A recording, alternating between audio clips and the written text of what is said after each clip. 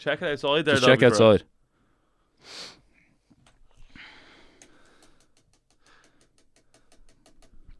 Were you nervous before you did Colin Best? Not at all.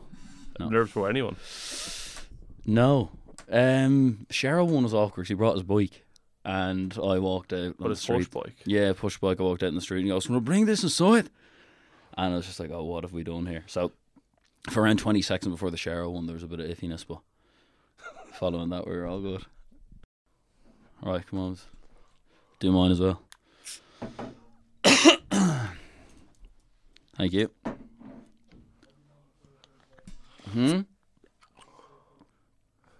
Are we good to go? Is it on? Welcome to episode 32 of, well, at this stage, the famous Michael Anthony show. Today we're joined by one half of Irish rugby's most famous set of brothers. Between them, they have 4 Heineken Cups, 3 Magners Leagues, 2 undefeated Lions tours, and an LV Cup final. Jerry Sexton, thanks for coming on today, my man. How are you? Yeah, all good. It's kind of an unusual one for me, this one, because like there's nothing really to say straight off the bat. But rugby and you, like my memories of you as a young guy watching pornography for the first time and stuff like that, you know what I mean? They're kind of deep rooted in these nearly kind of psychologically disturbing memories as opposed to sporting ones. So rugby's a game that I don't think when you were 10 you go, I want to be a rugby player. I think you're very happy you're a rugby player. I think it's great, but I don't think you dreamt of it young. No, honestly, I don't think anybody dreams of playing rugby young. What about like Wilkinson and all those boys? I think you just fall into it. I think obviously when you get older and in school with Mary's, at 17 you start thinking maybe I could play when you start getting called up to Ireland and stuff. Boys are doing it younger than that though. Yeah, maybe. I never really had that mindset. See, obviously I didn't grow up thinking I want to be a rugby player. It just kind of fell into me and I've enjoyed doing it since I was 18. The story, yeah, you said 18. The story with you and rugby was a weird one because like in junior school, first, second year, third year, those key years where these people are eager, you didn't give a bollocks. Junior cup, not really your thing. Yeah, obviously I really haven't thought about that kind of stuff in so long, but thinking back on it now, the junior cup team, it brings you close to friends and you start enjoying it, you know what I mean? Man, you're not in Mary's assembly right now. You're on the Michael Anthony show, okay? We don't talk about friends and junior cup memories. Something happened when you were 16, you became good at rugby overnight. Do you think the fact that you came from such a strong rugby background, with your uncle playing for Ireland and your father being deadly, playing for Ireland schools, obviously your brother's deadly, and then there's you, your other brother was good as well. Do you think that it's easier for you to snap into being good because you're more aware of what standards are innately? You know what's good so young. So it was easier for you to go, okay, I'm kind of shit at 15, but I need to be good, I want to be good. So bang, you could do it when other people have to work so hard. You were so used to success in rugby around you. I think obviously it makes a huge difference when you're watching my brother obviously going on. He's going to win his first Heineken Cup and I'm 16, still on the piss with all the boys, probably at the game. Half cut, can't really remember most of it. But when you're there watching, you do realise, fuck, it would be good to be good at this game. Yeah, is that what happened? Yeah, it was around that time. Well, I think it's the same as in rugby only really started getting to a stage where you could make a career out of it when we were 15 and 16. Before then, it wasn't really properly professional game. That was that kind of O'Driscoll era that changed all that. Yeah. Do you think he's the best Irish rugby player ever? Yeah, obviously. Because the effect he had. Because of what he did for the whole game. He nearly got it to the stage of him being a playboy when he was younger. And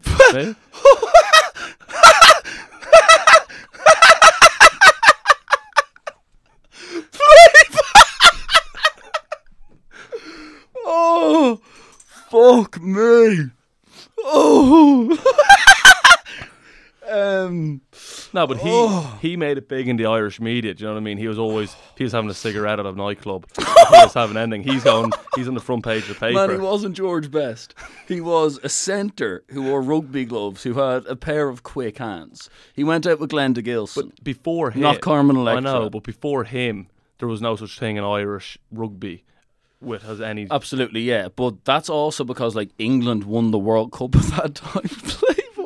England won the World Cup at that time, yeah? And we're so influenced by what's big in the UK as a nation, naturally, 'cause we're right beside them. So maybe like the England 03 World Cup win, in a way, made the game bigger in Ireland as well. And maybe O'Driscoll gets too much credit. I remember watching that in your house. Yeah. Yeah. Wilkins in the drop goal. But crazy. Again, it's such a minor sport even now that if it keeps on growing, obviously. But to come back to why you got good so quick, like I remember like playing with you in Willow one day. We were real young and you were taking the piss, not really trying, like flirting with B teams, real unacceptable kind of Sexton household behaviour. You're obviously been a bit bold or something on. You were just wearing a pair of white rugby gloves. I'd never seen you tackle before. You'd never tried to. You were too interested in taking the piss. But this big, fat, reptilian bastard in a Willow jersey ran at you, and you just really decided this one tackle to go low. It looked really sore. You were holding your wrist on the ground, but you really hit him hard. You didn't tackle like that again for a year and a half. But it was in you. Momentarily, you could just do it. Does that panic kick in? That ability to get good so quick because your standards are so high?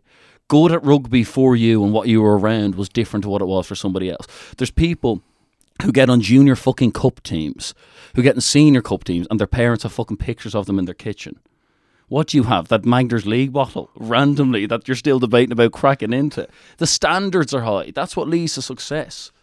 Yeah, I think... No nosebleeds. No mountain was too high. Used to it. No, I think when you start achieving at something and get credit or getting picked in teams, you do get a buzz from it. I think playing at a decent level of sport gives you that buzz which you're looking for, which obviously makes a huge difference. Obviously, whenever I made my debut for Exeter in the Premiership, that initial buzz of coming onto the pitch is something you can't replicate, and I think that makes you hungry for more. Yeah, but let's go back to when you got good. So you get good, then you play in fifth year. You're good then. It's like he's good out of nowhere. Then sixth year happens. You're on a pretty shit senior cup team. That's just luck of the draw. That 2011 side. Partiers. Fat. Morons, really. Then you win that thing with Ireland. And after the game, you did your shoulder. You did your collarbone, didn't you? Yeah. In the final against England. Great England side. They had some ridiculous players in that massive team. Players, yeah. Like, was your man Anthony Watson in that team? Yeah, Anthony Watson, Jonathan Joseph, Jack Noel, yeah, Henry Slade. Weirdos. I don't know how Ireland beat them. And you gave the finger to the camera after the game off your nut on whatever meds you were on, yeah?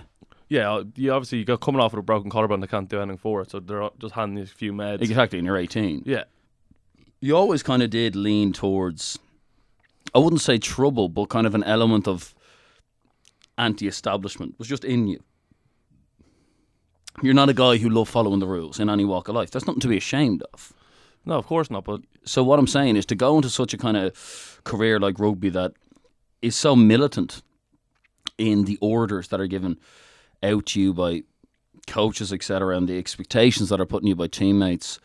Do you think that it was hard to, being an anti-establishment guy, become comfortable with that, or did you need that? I think you need it. Did you need it though? Yeah, I think everyone needs discipline in their lives. Yeah, of course. But if it wasn't for that level of stringency and a coach shouting at you to do laps, would you have gone wild? Are you very happy you've rugby union? Yeah, I think of course I'm very happy with rugby union. It gives you a really good path to follow, especially like you said. But I don't know how my life would have turned out. I could have went into the army. I could have went into maybe the police service. I don't think you would have went into the army, man. No, I definitely would have went into probably the Gardaí or the police or something. What about the Gardaí do you like? I like not being stuck at an office. I also like having a schedule to follow. Yes. I like being in rugby. I like having something 8 to 4 every day, 8 to 5, where you're telling you what to do. You're telling you exactly what you need in your body. Do you think when you started out in the kind of professional route and you were in the Leinster Academy, again, a very talented crop of players coming through at that time, do you think you weren't ready for that kind of schedule and commitment that you are now? Do you think a lot of it was actually on your part naivety and lack of effort, and other guys were more willing? If you were working as hard as you worked at Jersey at Leinster, do you think things could have been different? I think hindsight's always a great thing. Obviously, for me, I struggled in Leinster because I've always had my school friends very close with, but I'd be going out on Thursday nights with them when I probably shouldn't have been, probably drinking a bit too much when I just needed the discipline of going, actually, I'm not going to go out now for a month or 6 weeks. I think everyone needs that. So you didn't want it enough when you were there? No, and I'll openly admit that. That doesn't mean I would have made it. They're the best rugby team on this side of the world anyway, or definitely up there in top 2. So to say I was going to make it there, I think's pretty arrogant. But I think I would have had a better chance of getting maybe a bit more game time with the A team or whatever that would have made. You know the way Leinster produces a comedic number of players, like comedy. For if you think about it, it's a 5 mile radius. It stretches from Dunleary to, Rathfarnham's lucky to be included. You could cut off that shit at Rathgar. Do you know what I mean? There's going to be because if we're including Knockline, cut it off. 5 mile radius. You're talking about every 5 years, 6 world-class players are actually being produced from a tiny part of the world like that. Leinster's quality pool is ridiculous. Why aren't Wasps and Saracen scouts at Leinster School Senior Cup games now taking over guys who weren't making it? I think the big thing is it's very hard to get things if you're not English qualified. I was lucky to have my granny who was born in Leeds, which actually got me the opportunity to go to England. Is that what happened? Yeah, but you hear coaches who, when I'm in Jersey now, they're asking me about players in Ireland. Or I tell them I know a guy who's good who's getting released. If he's not English qualified, they can't have him. They're getting 30, 40 grand a month to fill the quota in the squad, which is huge for smaller teams. So when you went to Exeter from Och, yeah, a lot of that was because you had the English qualification. You're like a homegrown player guy. Yeah, basically I was taken in as an English academy player. So it's so easy for Exeter to take a chance on me. They're actually gaining money for me being there. From the union? Yeah. If a new rugby game came out and you could pick an outrageous number of people for your World Cup squad, would you be pickable for the English team and not the Irish team? Yes. Jay Sexton with an English St. George's yeah, so flag. Technically at the moment I'm an English rugby union player. Really? Yeah. And do you take pride in that? Well, of course, you have family heritage from there. My granny is a proud Yorkshire woman. She didn't actually come over to Ireland until she was 25, until she met my granddad. So is that on your father's side? No, my mum. Okay. Would you rather play for England than Ireland? No, of course not. That would be silly. I would never say that. You talked about heritage, and England's a genuine imperialistic hub of the modern world. It's a genuine country. Ireland is a mere federation where 2 different countries come together to play together when they shouldn't be really. They use different currencies. I know I said this in the last pod. If you think about it, Jacob Stockdale and his mates were paying for their dominoes in a different currency to Jordan Lorimer and his mates when they were about 16. There's different laws, man. They're not the same countries. They have different governments. So the Irish national team, yeah, it's not necessarily the country. Yeah, I think it's a valid point. I don't really want to get into something I don't know too much about. But do you not, what countries are, yeah? I know what countries are. Yeah. It's just something, it's a very touchy subject. Is it? Yeah, you hear Rory Best coming out and talk about he's a proud Irishman, but he's also a proud Northerner as well. And you have to respect that. He's the captain of the Irish rugby team. And he's the captain of the IRFU, 15. Yeah, but I wouldn't want to say something what's going to... Yeah, absolutely. Yeah. And yeah, of course, if we want to ignore facts, we can ignore facts. It's a pretty hard situation to comment. Yeah, absolutely. Well, I think there's no shame in playing for the Irish rugby.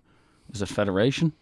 They're a great side, but I think if I was a guy who valued heritage, and I don't, because I think countries are man-made things. I think they're a load of bullshit. I think they've so much blood in their hands. So many people have died because countries were invented. They mean nothing. So in a way, I agree with you. I'd rather play for Ireland too. But just because you touched on heritage, I thought that you might have been leaning the other direction. Therefore, I'd definitely rather wear that red rose and shake fucking Princess whatever's hand before a game than literally be sitting there singing Ireland's Call, which was written in 1995 by Mickey Joe Hart's uncle. After you left Leinster rugby, also because your brother was at Leinster, was there kind of a want not to play there in a way as well? Would you rather have kind of gone out and done your own thing than have been at the same club? Yeah, I think especially now coming back to Dublin, realising how big the Leinster bubble is in terms of people around Dublin loving Leinster so much. Yeah, it's grown. It's grown huge. But I prefer it when now that I'm in England, people won't recognise Jono as much.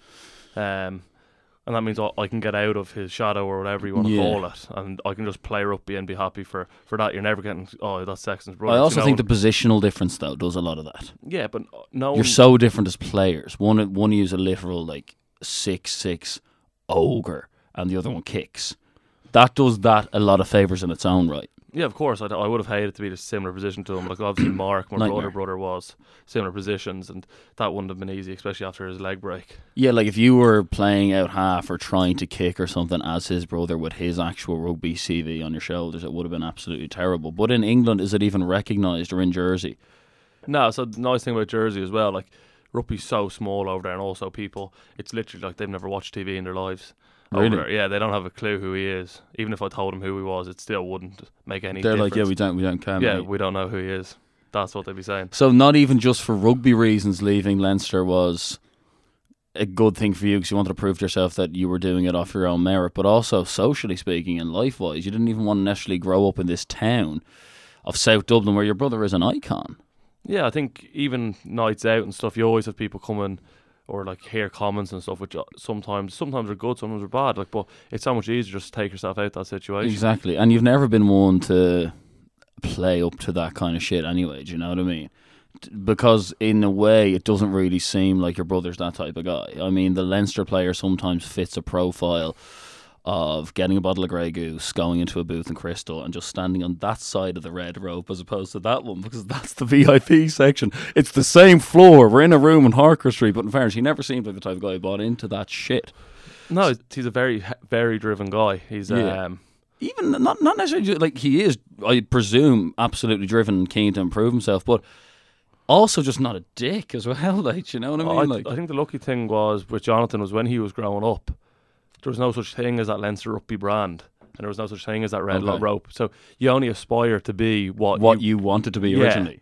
And what he wanted to be was it. Now, when you're 15, you're hearing about these nights out in Crystal, or you're hearing you want to go out with an Instagram bird. Yeah, that's it. half the reason you're playing rugger. Like, so that's a spectacular point. Yeah, that makes a lot of sense. Yeah, but even though he was post Playboy, is what you consider Brian O'Driscoll, he was still, you're talking about when he was 13. No, but when Brian O'Driscoll was getting in trouble in the Irish media, and he lost. Was he, man? Remember he lost. He apparently lost his form, which probably wasn't true, and he got caught in an intercept or something. Oh yeah. And they said he was smoking too much fags, and he was out too much drinking. There's photos of him.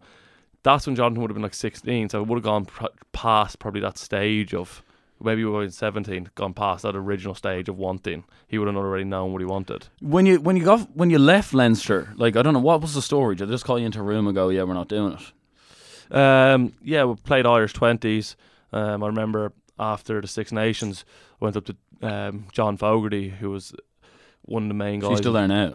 He's the scrum coach. He does the interviews on the pitch. Yeah, really nice guy. Was an okay player? Yeah, he got a few concussions. I went up to him and just said, I'm looking at London Irish for a 3-year academy deal.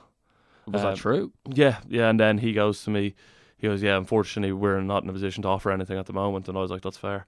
And that was it really. Trained for the World Cup. I didn't go in the end, and then I was... For the 20s World Cup? Yeah, and then I was thinking I was going to go to London Irish for a 3-year academy. Why didn't that happen? Especially if you went there on senior terms a few years later. The head coach at the time, Brian Smith was his name. I don't know too much about him, but apparently he did it to Foster Horn, who's a year older than me, Ireland 20s as well. Both of us planned on going over, and it just never came. That's the reason I ended up in France. But then you went to Och, though. That was a bit of a fall from grace in comparison to what followed after it as well. Like, Och was, in terms of the standard of the club, way below anything you've been to since or before. Do you think that was key? Do you think Och was actually an essential learning? Yeah, I think if I went to a proper...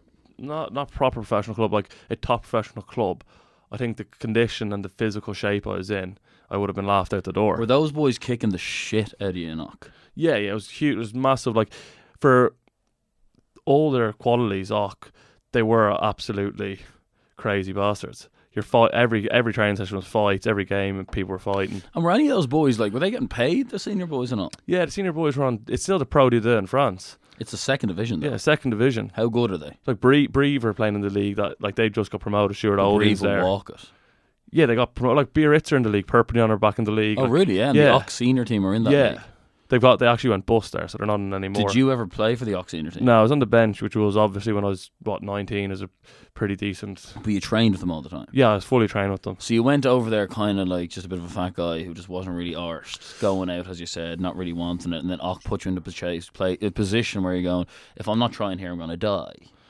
Yeah, also I think that when you're over there, it's that discipline where you're training at 7:30 every morning and you're not getting out till 4 o'clock and there's no other choice. And we played on Sundays with the under-23 team, so you couldn't even go out in the piss. So it does the world of good to you. It shows you what, if you want to be a professional, you have to actually do. Then comes Exeter. Yeah, then actually I signed for a team called Mont-de-Marsan to go up and down in France, top 14 to the second division, which was... What do you mean you signed for them? I had there? 3 weeks, yeah. What happened? I left. Had Why? fallen out with the coach. Really? Yeah. But you couldn't have had for the kind of... You hadn't even had a senior appearance. So basically what I was told was I was living with an Irish guy called Mark Flanagan. Yeah. He was a lock as well, really nice guy. Went in there, they told me it's going to be top 4 locks in the club, like professionally. Anyway, it turns out I wasn't. I was training with the under-23 team. I asked them why. They said, there must have been a misunderstanding. I was like, I'm leaving. And then they were like, no, you're not. And I was like, well, I'm not coming back. And obviously my agent at the time then helped me through it. Went back to Dublin for a week, and then obviously got fortunate enough to get a move to Exeter. When you went to Exeter, obviously with the kind of experiences you've had so far, I mean, you're 21, you've been let go from Leinster, you then went to Ock, and then you had a 3-week stint at another French team. At 21, you're now in your 4th professional club. Did you kind of know this is more of a learning experience, or did you, like when you first got off that 1-year deal with a chance to actually be a rugby player, did you ever think you were actually going to be starting Premiership rugby, or did you go, no, this is a start to getting there one day? Yeah, I think obviously not getting the opportunity at Leinster, but feeling when I was playing well, I knew I was playing well enough to probably make it somewhere. That given the opportunity to go over, I was like, fuck it, like I'm only 20 years old, 19, what's the point of not saying doing it? Yeah. Like, I might as well have just gone, and regardless of what happened, it was a great... You're getting like 12-week deals and all in Exeter, aren't you? The original one was a 12-week trial, because it was a big risk for them to take me. Yeah. Like, you're taking a 21-year-old, or I was 20 at the time, they're taking a 20-year-old kid over. Sorry, I was 21 at the time. They're taking a 21-year-old kid over. Yeah. Who? What was like the first day? Like when also, like, did you ever, because I'm not saying it was the case, do you know what I mean? Like, at the end of the day, you did start for that Ireland team who won that under-18s thing, and I did see parts of you, like when I was kind of standing on the wing, making sure I didn't have to tackle anyone. I did see you run pitches and all the odd time. Like, you were kind of good, do you know what I mean? So you weren't in that place because of your brother. But when you went to a club like Exeter, and you knew you had the dubious CV thus far, and then you knew what people might spin it as, what's it like walking into that dressing room for the first time? When you're 21 and there's fucking Tom Waldron's there and iconic international rugby players. Where's that bottle opener, Des Bishop? Do you know where it is? Open that up there, but with that kind of thing, like I said, English rugby. I understand that, yeah. No, but before English rugby, half of them didn't even know I was Jono's brother. And it took them to like 6 months to actually figure it out until someone talked to me about it. Okay, yeah. Because they're so like... What about that narrative in general, though? Because Irish society is such a begrudging one. And all those articles that, like you skipper jersey last season, you're a random Irish guy, yeah? If a random Irish guy skippers jersey last season, they have a completely overachieving season like Jersey did last year, and you get into the team of the season voted for by the directors of rugby. If you were anyone, you'd be getting an Indo article now. You would be. You'd be in the Irish Times if you went. That is the type of form that does get you to play for a top 14 team, who are one of the worst teams in the league, but they have been. New owners might not be now, but it makes sense. Best second row in English Championship goes to one of the worst teams, top 14. That's everyday shit. Why, if we're reading an article about the Irish guy who's slowly getting better, who skipped jersey, who had their best ever season, who was in the team of the season, and now has got to Southern Kings, is it still that brother shit in the article now at 26, though? Does that not annoy you? Yeah, but at the end of the day, people want, like, the reason why newspapers are doing that is because it sells newspapers.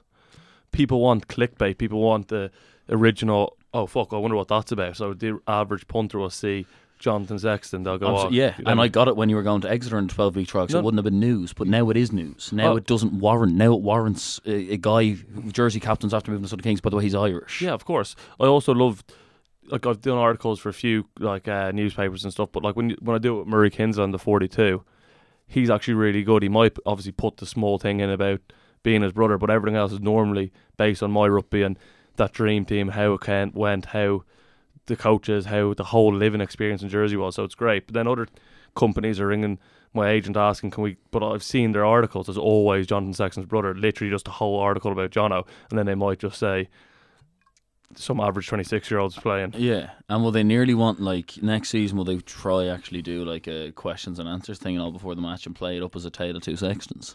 Yeah, but again, it's all media based. So whatever's going to sell tickets or get people interested in watching a game, unfortunately, that's the world we live in. Yeah, but he won't show up for that if he has a game. Yeah, of course he won't. But again, it's the world we live in. Unfortunately, we just have to. I have to adapt and deal with that. It's very funny though, isn't it? Like, yeah, I think he will. I think if we're playing Leinster in Dublin, and I'm fortunate enough to be in the team, I think there might be a chance of getting us both into the room at the same time. Into what, for the interviews? Yeah, I reckon for someone maybe he would want to do it for. But he's not going to be getting late hit off Gary Owens by South African number 8 just for a bit of crack. No, I don't think there will be much chance of him playing unless it's a fitness issue where he needs a game before a big Heineken Cup game. Were you ever? Why weren't you more scared of the whole rugby thing? Like, I remember, like, again, because we're still at that 1920 period where you weren't even physically really doing enough. You weren't doing enough weights and shit when you were like 19 of the level of actually making it as a pro like you have done now. Like the last 2 years, something happened in Jersey where there's been a big shift. I remember you'd be in like a boozer and then you'd go for a weekend. You'd say, I just played against Sam Burgess, and then you'd kind of be back in the boozer the next weekend. Why weren't you more afraid of the contact? How sore is it? Nah, like when you first go in, now when I'm going over to South Africa there will be contact conditioning at the start, where you're doing bag hits, you're going shoulder and shoulder. Bag hits, what's that? How's that contact condition? So you be there, you hit the bag obviously as hard as you can. That's just to ease you into it. Then as you gradually go, you'll start doing full wrestling, like mauling, a lot of scrummaging. Your shoulders are just immune to the pain. You don't really feel it. Obviously, how bad's that for your shoulder going forward though? You will feel big injuries, but like it's not like the first couple of weeks of preseason's real bad. You're getting niggles, you're getting bangs in your arm, which you forget it actually starts hurting. But then afterwards, your body just gets used to the hits. When you're training in rugby, do you actually try murder each other who are teammates, or is that just a cliche? 100%. No one goes 100% in training. No, it depends. That's a huge difference between the top. No, that's change room talk. That is like it's such good crack when you're coming in after a day, because all the boys who don't play are proper killing you, and all the boys who are playing want to save themselves for the weekend. It's not that you're saving yourself; you just don't want to be getting in a fight or like getting a big shoulder bang off someone just in case. Do fights still happen with the top level pros? Of course, it's still 30 to 40 men who are high in testosterone who all want to get into 15 places in the team. It's highly competitive, so of course there's going to be a few spills, there's never really going to be like a big massive punch up, but there will be a bit of grabbing, bit of pushing. The game's just growing and growing, and like probably the first time in rugby history it's starting to get a little bit money orientated. It's starting to get a little bit sponsory. Have you seen a change in rugby culture even in the time you've been there? Because you entered in 2011, it's now 2019, there's been a huge change. The game's getting slightly commercial. Yeah, the thing you see is, instead of people rocking up in golfs like 2006 golf, you see people actually rocking up in these massive Mercs or Aston Martins, and you're kind of like, what's going on here? Not in Jersey, but in like London Irish and Exeter and stuff, people are actually rocking up in 2019 Mercs, and you're looking around, you're like, what's going on here? But is the attitude of a rugby player then, because I remember you telling me that it's disgraceful that Mo Salah went off in the Champions League final in 2018. I think when you said it was explain what you said. I just felt as a professional footballer who could have got to half time, got an injection, because it's an AC joint. It comes out in the paper. Yes. He's back playing in 3 weeks. Yes. The physical injury you can't make worse. It's just a joint, what's gone out of place. It's just pain related, and the physios would have given him that message. I just feel. Do you know factually that it can't get worse or be more aggravated if he stayed in the game? It would not have been more aggravated.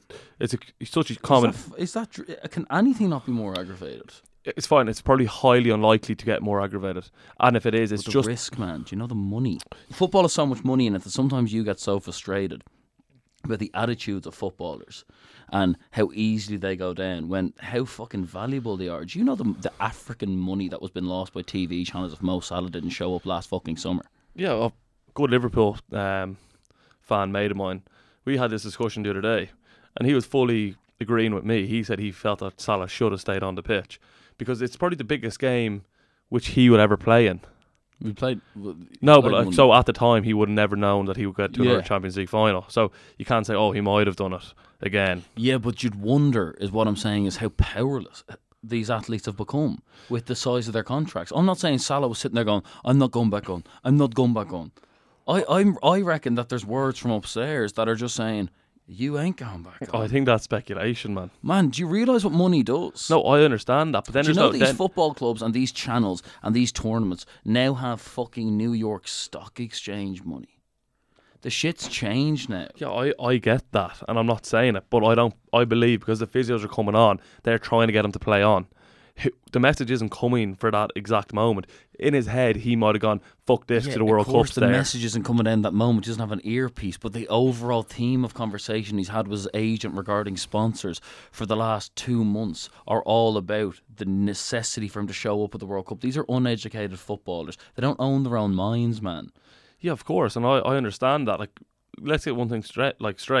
Football players obviously go through the pain barrier, and that's why managers will get angry. I remember Mourinho coming out being like, some players will play through pain. Yeah, but some he kind of said that. He said that in the wake of Chris Smalling missing the Swansea game due to a broken toe, and nothing ever really happened. And if you look at the decline of Jose Mourinho as a manager, it's due to the fact that footballers are no longer even subject to old school motivational techniques. Yeah, of course. Because why would they be? Because the sports. So you think the sport's just dead because of money? No, but I'm saying if you're going to pay someone 400 grand a week, of course, yeah. Do they lose all motivation to be the best? Yes. And I've been saying this about Sanchez, man. Do you know he's after making a movie about his own life, and he funded the entire thing. He got it. The direction, the director, the production, the entirety of it was funded by him. He's more obsessed with the Cayman Islands than he is doing ladders. You think he's deadlifting 100% now? He actually scored and assisted last night. They're playing against Japan, though. I would. But what I'm saying is, Jerry, right? Money takes away from everything, and that old school, in terms of like maybe not the standards of football, because we are seeing like goalkeeping standards and finishing and stuff like that we've never seen before, and the distance covered, unless you're in a Manchester United shirt, isn't decreasing now. So effort and all that, it's more technical, it's more trained. There's less of that flair, and a lot of the appeal of rugby is Saturday afternoon, Twickenham, fucking Brian Moore, Rory Underwood, Keith Wood, fucking Gary Longwell. We want to see broken noses, we want to see cauliflower ears. Money is making the game slightly glamorous, and I think in such a competitive sport like rugby union, can they really afford to lose that? I don't agree with that, because obviously you will get the odd glamour and everything like that, but American football, what is that, like one of the richest games in the world? Yeah. You're not losing the I'm going after it. It's always been play by play. Rugby, the beauty of rugby is it was a scrap. It's always just been continuous play. When a game's a one-play game and it's play, stop, break, play, stop, break, they're still hitting cunts, they're still smashing. Oh, yeah, of course. But then I'm trying to think back to the NFL season, the running back for what's your man's name? I think he plays for Are you talking about the guy who didn't go into the end zone? No, I'll never forgive that bastard. Yeah, but he didn't know. Did you ever hear him say he didn't care what people in Vegas had and stuff? Really, yeah? Yeah, he came out saying, don't give a shit about handicap backers. I was playing my game. He kneeled before he went into the end zone. And the handicap didn't come in for other people who backed him. I had that bet on, yeah. This guy's fucking about to rip the TV off the wall. Yeah. No, I was talking about the black running back with the dreadlocks. Okay, hold on. You've just described 90% of running backs in the history of American football. Played for Kareem Hunt, who battered the woman. And no, he hurt his knee. He was coming on every play. They're using him. His knee was fucked. What about him? No, I'm just saying there. If someone's injured, the money's so high in the game, he's still coming on doing his job. Oh man, NFL players miss games when they could play. Yeah, but because the contracts are fucking ridiculous. He's coming on with a bad knee though, and he's getting through it. The example you have is like a Michael Owen. When Michael Owen was 18, they weren't letting him have more than 3 weeks off. You're 18, not a chance. Do you know what I mean? And he was so overplayed that we had a guy who could have been one of the best players in the world literally end up at Stoke. Because his hamstrings were absolutely fucked. Yeah, because they were overplaying. But now you have a fucking Rashford, and of course he's playing like a prick because they're treating him like a prick. But if he feels a bit of a fucking ingrown toenail, he's not playing now. Because they've learnt lessons from the own. No, but of course, I still believe when it comes to soft tissue injuries, it's a completely different story. When it comes to hamstrings, quads, calves, anything like that, it's a completely different ballgame. It's not even the same conversation as doing an AC joint in your shoulder. Why do you think Mo Salah went off then? I think the pain... Because you can't accuse that guy, and as you know, I bleed Mancunian red. You can't accuse that guy of not being committed. No, I'm not saying he wasn't committed. So why did he go off? I'm saying the pain barrier in the shoulder was probably to an extent that he felt he couldn't perform. But you think he could have performed? I think that if he just got to half time, which I'm sure the physios were telling him, they would have just injected the shoulder. It's always done in rugby. So what minute exactly do you know what exact minute he went down? I can't really think of it now. I had a few beers in me last summer. We were in the Bath pub, I think. Yeah, okay, but let's just say you're asking for a team to take the risk of actually possibly playing with 10 men in a European Cup final. That can kill you in 4 minutes. I know that, but he can still run, and he's the best player in the world at that time. He's on the Ballon d'Or list for the top 3 or 4. Yeah, but he wasn't the best player in the world. But I get what you're saying. He was up there. Okay. Yeah, but for Liverpool, what he would do. Do you not think he would have ran around and tried to defend it if he could? You think that every step he took, he just didn't feel a fucking ridiculous pain in the shoulder? Not every single person has the same pain threshold. There's also a point, and not every single injury feels the exact same based off its kind of technical diagnosis. No, but I think that the fact he's playing 3 weeks later shows that he could have probably done something. But was he not injected out of his bag playing in the World Cup? Yeah, I presume he was, but I just believe that if nothing's that bad, if you can play 3 weeks later. But like Wayne Rooney nearly ruined his career, and it was an effect that stayed with him for most of his career. Against Bayern Munich in 2010, Rooney got injections before the home leg, having had an ankle injury in the first leg. He didn't score from open play, having already had 33 goals in all competitions. He didn't score a goal from open play for the next 9 months because he got injections and played. Went to the World Cup injured. It's great to see your home fans boo you. That's what loyal support is. All that shit. The start of his next season was absolutely calamitous. He couldn't really play. And he was still at that World Cup. He was still showing up, but he couldn't really play. Your ankle's so important in any kind of context. Ankle, knees, hamstrings, they're huge. For shoulders... If someone goes to me, what would you rather injure going into a rugby game? I know they're completely different sports. I'd always say upper body. Oh, yeah. Because your legs are what you are. Absolutely. But it comes back to my question of, what do you think Salah was doing? I think he felt he was injured, so he came off. I just feel that he probably could have found something else in him to go, fuck this, it's a Champions League final. I don't know if I ever got a chance of playing in a European Cup final, it would take a lot to get off that pitch. Yes, I know it's different, of course. Man, like these guys. Why do you think we'd allow people who work on Wall Street in the New York Stock Exchange and all to make like $2 million a year, gross money, but a lot of money, not have a life, not be able to speak, have their own opinions, cheat on their wives, and their wives nearly just let them because they're not even allowed to be in love. And their kids don't know them, but eventually they create a trust fund, send them to a university, and my dad's real sound. I love my dad, because they see him on a Long Island mansion once a summer, and he has grey hair, and he's with a girlfriend the same age as his fucking daughter. For $2 million a year, that's what he has to do. That's the ownership he has over his own life and relationships. If you think that these footballers, right, who are making $50 million a year, including sponsorship and all, even have a say where they're taking a shite, you're living in cuckoo land. Because nowadays they also have their social medias planned. They're telling them what to like. They're telling them, wow, like, get Delit to like that United thing so we can kind of pretend to Barcelona United have a chance. It's sick. Delit was never coming to United. He was going to Barcelona. The deal was done last fucking Christmas for Barcelona. Barcelona have first choice over Ajax players because Johan Cruyff invented La Masia. He invented total football. He more or less invented modern day Barcelona. They're more or less the same fucking club. These guys don't have ownership. Wayne Rooney, no ownership over his career. Paul Stretford ran the entire thing. And Stretford told him in no uncertain terms, like he did, try to get him to leave United twice. Stretford told him, and so Rooney would become the highest paid player in European football. He told Rooney before the 2010 World Cup, you ain't missing it. Nearly ruin your career by not scoring for 9 months straight in your 20s, but you ain't missing it. No, but I believe... I don't think Salah had that decision. Yeah, but I believe for Rooney, growing up in a council estate, he loves football. Of course. And reading bits of his book, reading anything, you can see how... Well, I disagree. His book's more or less illiterate. Yeah, but... It's more or less a crayon book. Yeah, okay. Yeah. I'm just saying you can tell he's actually in love with football. Of course. And in terms of he's going out into this fucking street when he's 16 still and kicking. They're all beautiful stories, but the unfortunate thing about the working classes is they can be manipulated by people. They voted for Brexit. Trump's in the White House because of them. And even Oasis split up and forgot that they fucking found a broken guitar in a council estate in Manchester and took over the world because someone came along and told one of the brothers, have you ever heard of a pot of fucking cash? Because I believe you're the songwriter.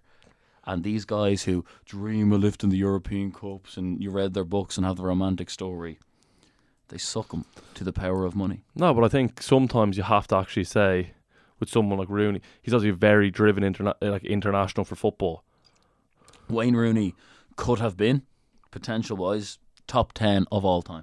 Yeah, of course. And didn't want enough. Yeah, because he had the shape. Yeah, the shape, whatever. Yeah, and his agent sold him the idea but that branding.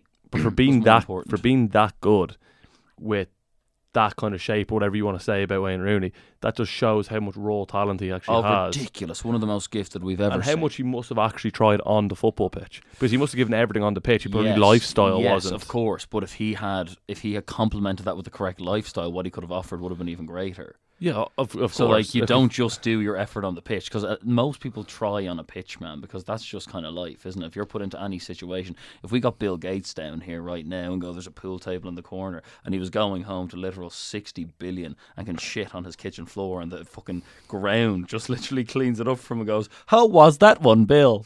Don't forget to wipe. He'd still care if he was red or yellow. He'd still care about that pool game. He's in the mindset. But it's what goes on outside the pitch and that kind of attitude is what really measures the greatness of a man. It's like Mike Tyson. Mike Tyson didn't quit in a ring. Mike Tyson went out and got a few hidings. By the time he bit Holyfield's ear off, but that's because he was getting bedded. He just hated losing that much. But Tyson's attitude off the ring was absolutely appalling. So he was led by a man called Don King, a working class guy from Brooklyn, who was manipulated by a man called Don King to tell him money's everything. And that's why Tyson, I wouldn't even have him in the top 10 heavyweights ever. That's a different argument, though, isn't it? Same as Rooney.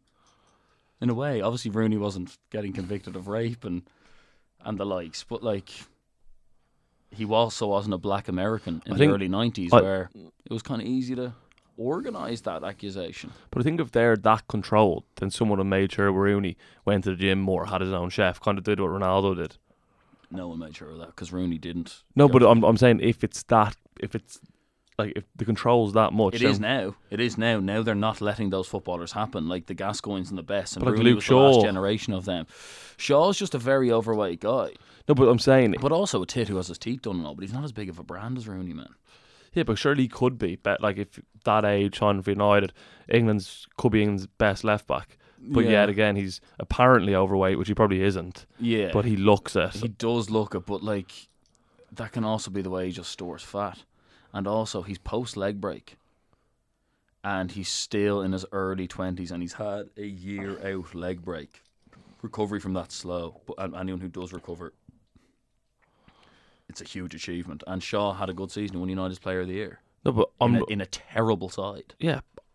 But I'm just giving the opinion of, if it's all that controlled and they can't even shit where they want to shit, apparently, then surely someone's making sure he's eating fucking chicken and rice and broccoli. No, because they're debatably just pushing his objectives in a different direction. Obviously Lingard and Rashford have an agent who can make them better footballers, but they're not even arsed. they'd actually rather grow their Instagram following than their goals and assist ratios. Because you're living in a world where you actually think that these owners want trophies and want success on a field. They don't. They want money. Manchester United has been run by people who don't want anything but money. They don't care if United win an FA Cup final.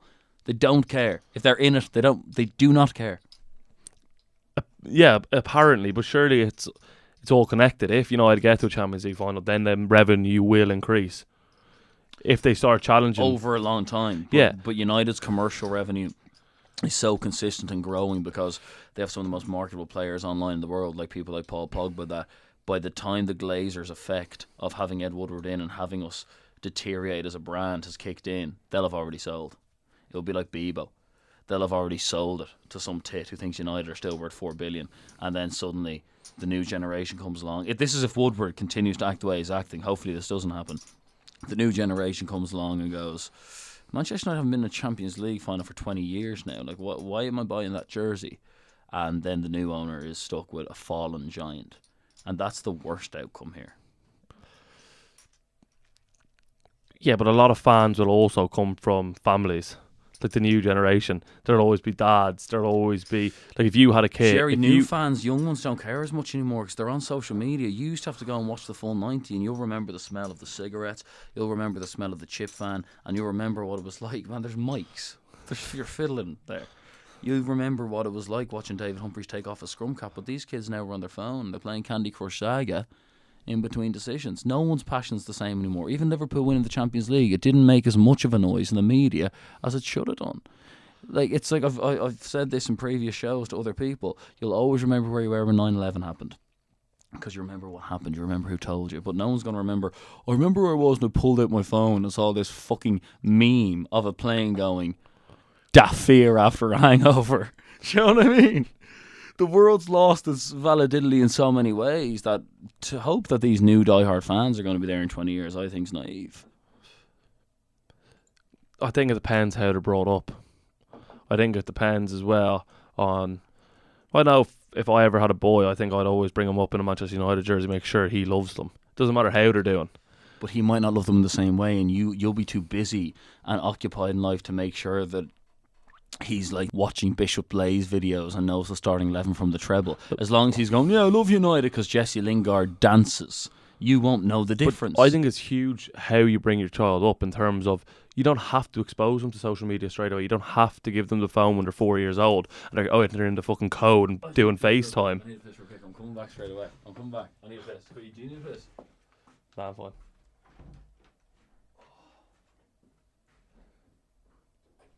What's going on, David? The part we're going on, man.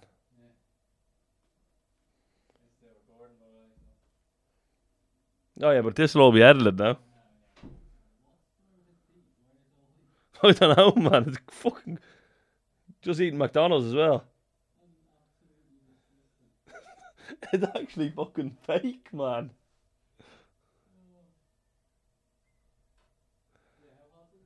Yeah, crazy. I'm wearing this jumper as well. Were you having pints the other night? When? Now? No, I was just asking Dobie the other night. Oh, I was coming out with dick.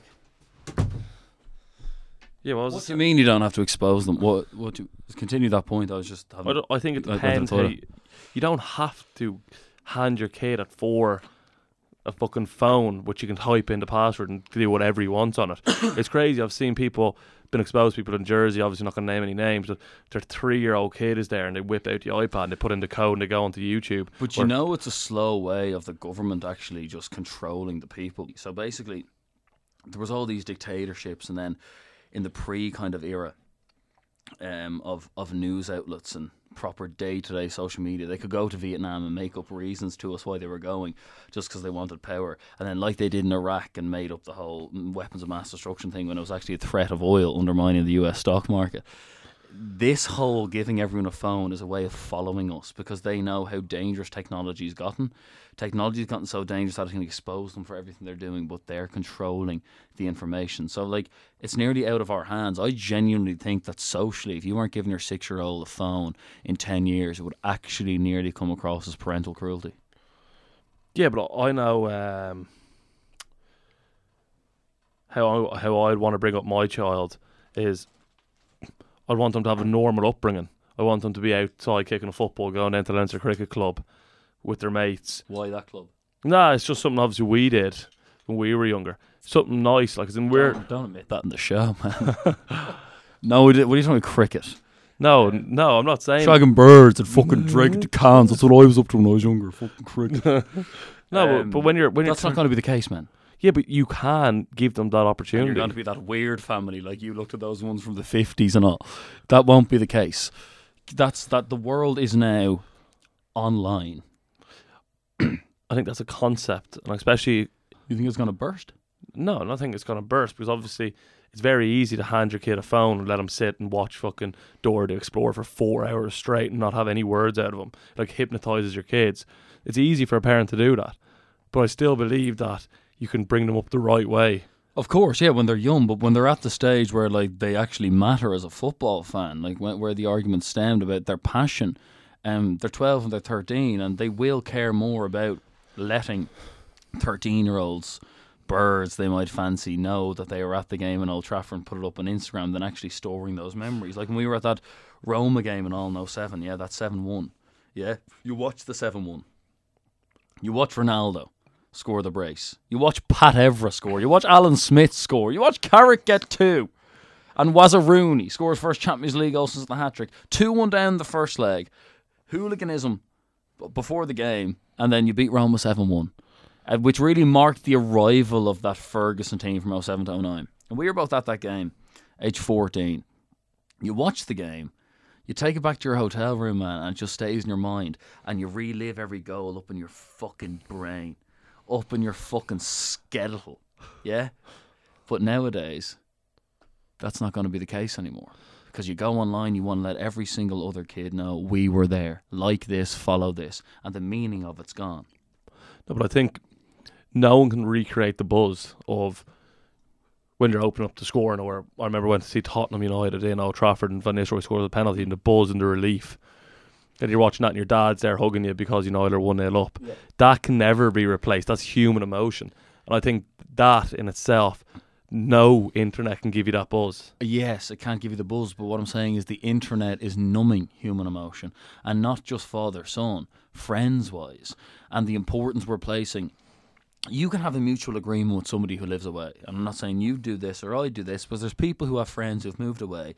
And as opposed to going over and visiting or making sure that you have a phone call, they have an agreement that let's just like every Instagram post that happens either way for the next 5 years and we can remain mates and meet at Christmas. They're not as reliant on that actual interaction anymore. Yeah, I understand that, but I think like I have an Instagram account which I've had 6 posts in 3-4 years on it. So it's such an irrelevant thing in my life. And I think a lot of boys in the rugby team as well won't have it. Yeah, of course, but I think you are guys who have to put your head in knees and all and actually take that level of pain for a living. So you're not really entitled to be engaging in something that shallow in ways. Obviously the Lingards and the Rashfords are at the other spectrum of millionaires, so they've nearly gone down in the Kardashian way. But rugby is like the internet can't make you have to not put your money where your mouth is and show up and tackle people and take flat lines. Yeah, but I think when it comes to Rashford and Lingard as well, they feel that what does Lingard have, like 5 million followers? He probably thinks 5 million people care about his life so much that he needs to keep them updated on it, even though he doesn't. If you went onto his right now, you would see him making these posts and just like 500 abusive comments about go to Derby, go to Sunderland, get out of our club. It's nothing but hate. But he'd really rather take that hate because it's still publicity. They think like the pop bands started thinking when they were in the music industry.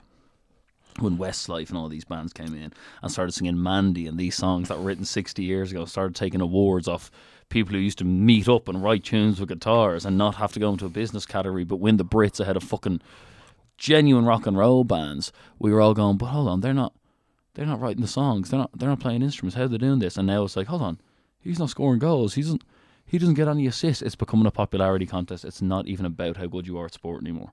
Lingard is still more famous than fucking Wijnaldum, and will still make more money than him and still have more of a brand to spend the rest of his career off, even though your man just won the European Cup, because that's how fucking warped social media has made football. I think it's huge that obviously Wijnaldum's Dutch and Lingard, like the English factor is so big nowadays that it's such like so big, football so big, man, but like being English makes it so bigger. much. He's bigger than like Kyle Walker, who's won back-to-back leagues and all. He's bigger than English guys. He shouldn't be bigger than. Jesse Lingard is like Jesper Blankvist level of player. No, but you'd probably say that he's the potential to be better. He's 26. He's 26 now. Jesse Lingard. Yeah, so hitting his peak now. No. Hey, no, man. Jesse Lingard is a fucking disgrace, but he'll stay at Manchester United because Woodward and the Glazers see numbers. They don't see goals and assists anymore. But then, surely, if that argument's valid, then why would any manager ever want to manage Manchester United in terms of if they can't decide who's playing for the football club? They fucking can't. Mourinho didn't sign half the players that came to the club. No, so then what's the point of them managing? Sanchez can't even play piano. What was the piano thing about? Like, you know what I'm saying? What's the point in the managing? As someone like Jose Mourinho will hint constantly in modern football, none. So then what do you reckon Guardiola's doing then? Guardiola is one of the rarities who has mastered the form of communication and been given full backing of his owners to make ridiculous decisions. He walks into a club when a guy's won multiple leagues and never had a bad game and is in a bad mood in training one day, walks over to Joe Hart and goes, you know what, I don't just want you out of here, I want you subbing for Burnley in 2 years. And decides Joe Hart's shit, and he's been shit ever since. He has the full power of the club because they were nothing before him. So we had the benefit of them having no history. Mourinho came and those owners and Ed Woodward who runs the club have the arrogance of thinking Manchester United's brand and success has something got to do with them. So they didn't let him place his identity in the team. He wanted to get rid of Martial last summer. They wouldn't let him. He told them Pogba is the problem. They wouldn't believe him. So would you get rid of Martial? Yes. Of course. 100% all the time. 4 years ago. Yeah, I know. I'm just Listen, asking. man, at the Manchester United we grew up loving, there was no such thing as 4 years. You did in 18 months, so there's the front door. Diego Forlan, top player, top centre forward, great career. Didn't do it in his Manchester United time. Move on. Showed more potential, scored big goals, scored 2 in Anfield, scored a winner against Chelsea at home twice. Get out. What have these guys done? Yeah, but Ferguson's is completely different. It's you know not what just I mean? Ferguson. It's Martial wouldn't still be at City now. Martial wouldn't still be at But Chelsea now. do you think Martial has the potential to be a player? What would be a valid? Like, can he not just keep? Is the dressing room the problem with Manchester United? Are the players good enough? But whatever's happening behind the scenes, it's just how we allow the players to behave. Yeah, so so yes, Martial could have came good enough, but you can't take 4 years off. yeah. So I'm saying if you sign another left tack midfield player forward, they're coming into the club. You know we gave Mata a 3-year contract today, yeah? No, I didn't see Did that. you know that? No, Juan I- Mata has signed a 3-year deal with Manchester United. I thought it was off. No, I read last week it's done. 3-year deal, Juan Mata. He would not start for Beechwood. Do you know he wouldn't get like over 15 goals for Beechwood this season? He wouldn't. How would he? Can't run. He's slow, man. He so runs slow. like he has shit in his pants. That's the state of affairs, man. Can you just sack every attacking midfield player you have, or strike, or whatever you want to say? Can you just sack all of them and just go, we need a whole fucking new 6 of them? You know we have that money and that luxury that, yes, right now we can. If you sign another 6, is it going to change? You still have Pogba and stuff walking around dressing I don't room. mind that Daniel James signing because I know he comes hungry and I know he's quick. And if you use something like pace that's raw and unteachable, you can teach someone to finish. You can't give them that instinct. You teach them to finish. Would you take Gareth Bale? I think we'd be very arrogant not to right now. I think he's 29. Yes, he's passed, and of course he's not the same player. But guys, come on, we haven't been in a title race in 6 years. Of course, we'll take Gareth Bale right now. Even to have that name marching Can he down the still Old run? Trafford ring. He was so electric and so quick that will he ever not be able to run? Will he not be doing triathlons and all when he's I 52? don't know, man. He's a real fastest- hard-working yeah. kind of nerd, though. Fastest bastard ever. Yeah, so athletic. Probably, in terms of success and achievement, you could argue that the most impressive British footballer ever. He won 4 Champions Leagues and brought Wales to a Euros semi-final in 2016, as well as winning PFA Player of the Year twice. Yeah, but his injury history is horrendous. Hold on a sec, what are you pointing at? He's saying we to go. Right, well, that's just the way things are. Is that the ball cunt? But before we wrap up, Jerry, obviously thanks for coming on and thanks for being so open and letting us get to know you. But what are your ambitions for the rest of your rugby career? Because you're going to South Africa. The listeners don't know if we'll ever hear from you again. No, cheers for having me on the show. It was actually yeah, no, good chat. Good chat. It was nearly too real. Do you know what I mean? But like that's just the way things were. But what is the story? Like, do you ever think 1% do you think you can play a World Cup warm-up game for Ireland? No, listen, honestly, what it comes down to is nowadays, after talking to some mental health, like not mental health coaches, but mental coaches in rugby, help you achieve things, and especially people over in Jersey who've helped me with my career. You just go one step at a time, and the next goal is hopefully get into the first match day squad for the Kings, hopefully start, and then obviously you'll go from there. So I just want to have a good season. But you know the way you have this, you're there for 3 years. When that's done, you're going to be 29. You don't plan on stopping there, though. No, of course not. Obviously, your career takes. Is your body healthy enough? Do you not have you not done enough physio? Do you not have some nasty niggles? Yeah, of course. Every rugby player has niggles, but I think going out here to the Southern Kings, this will help my body because play 5 or 6 weeks on, and they don't play in the European Cup, so I'll have a break. So hopefully by the time I'm 29, I'll have a few options. It just depends how I progress in these next couple of years. Well, a top man and an open man, and it's been absolutely remarkable experience having you on. You probably will end up doing the show again. You'll be back here for half the year next year. I mean, Southern Kings more or less are an Irish team. But I'll touch glasses with you and wish you the best of luck with your endeavours. Jerry Sexton. Yeah, cheers, guys.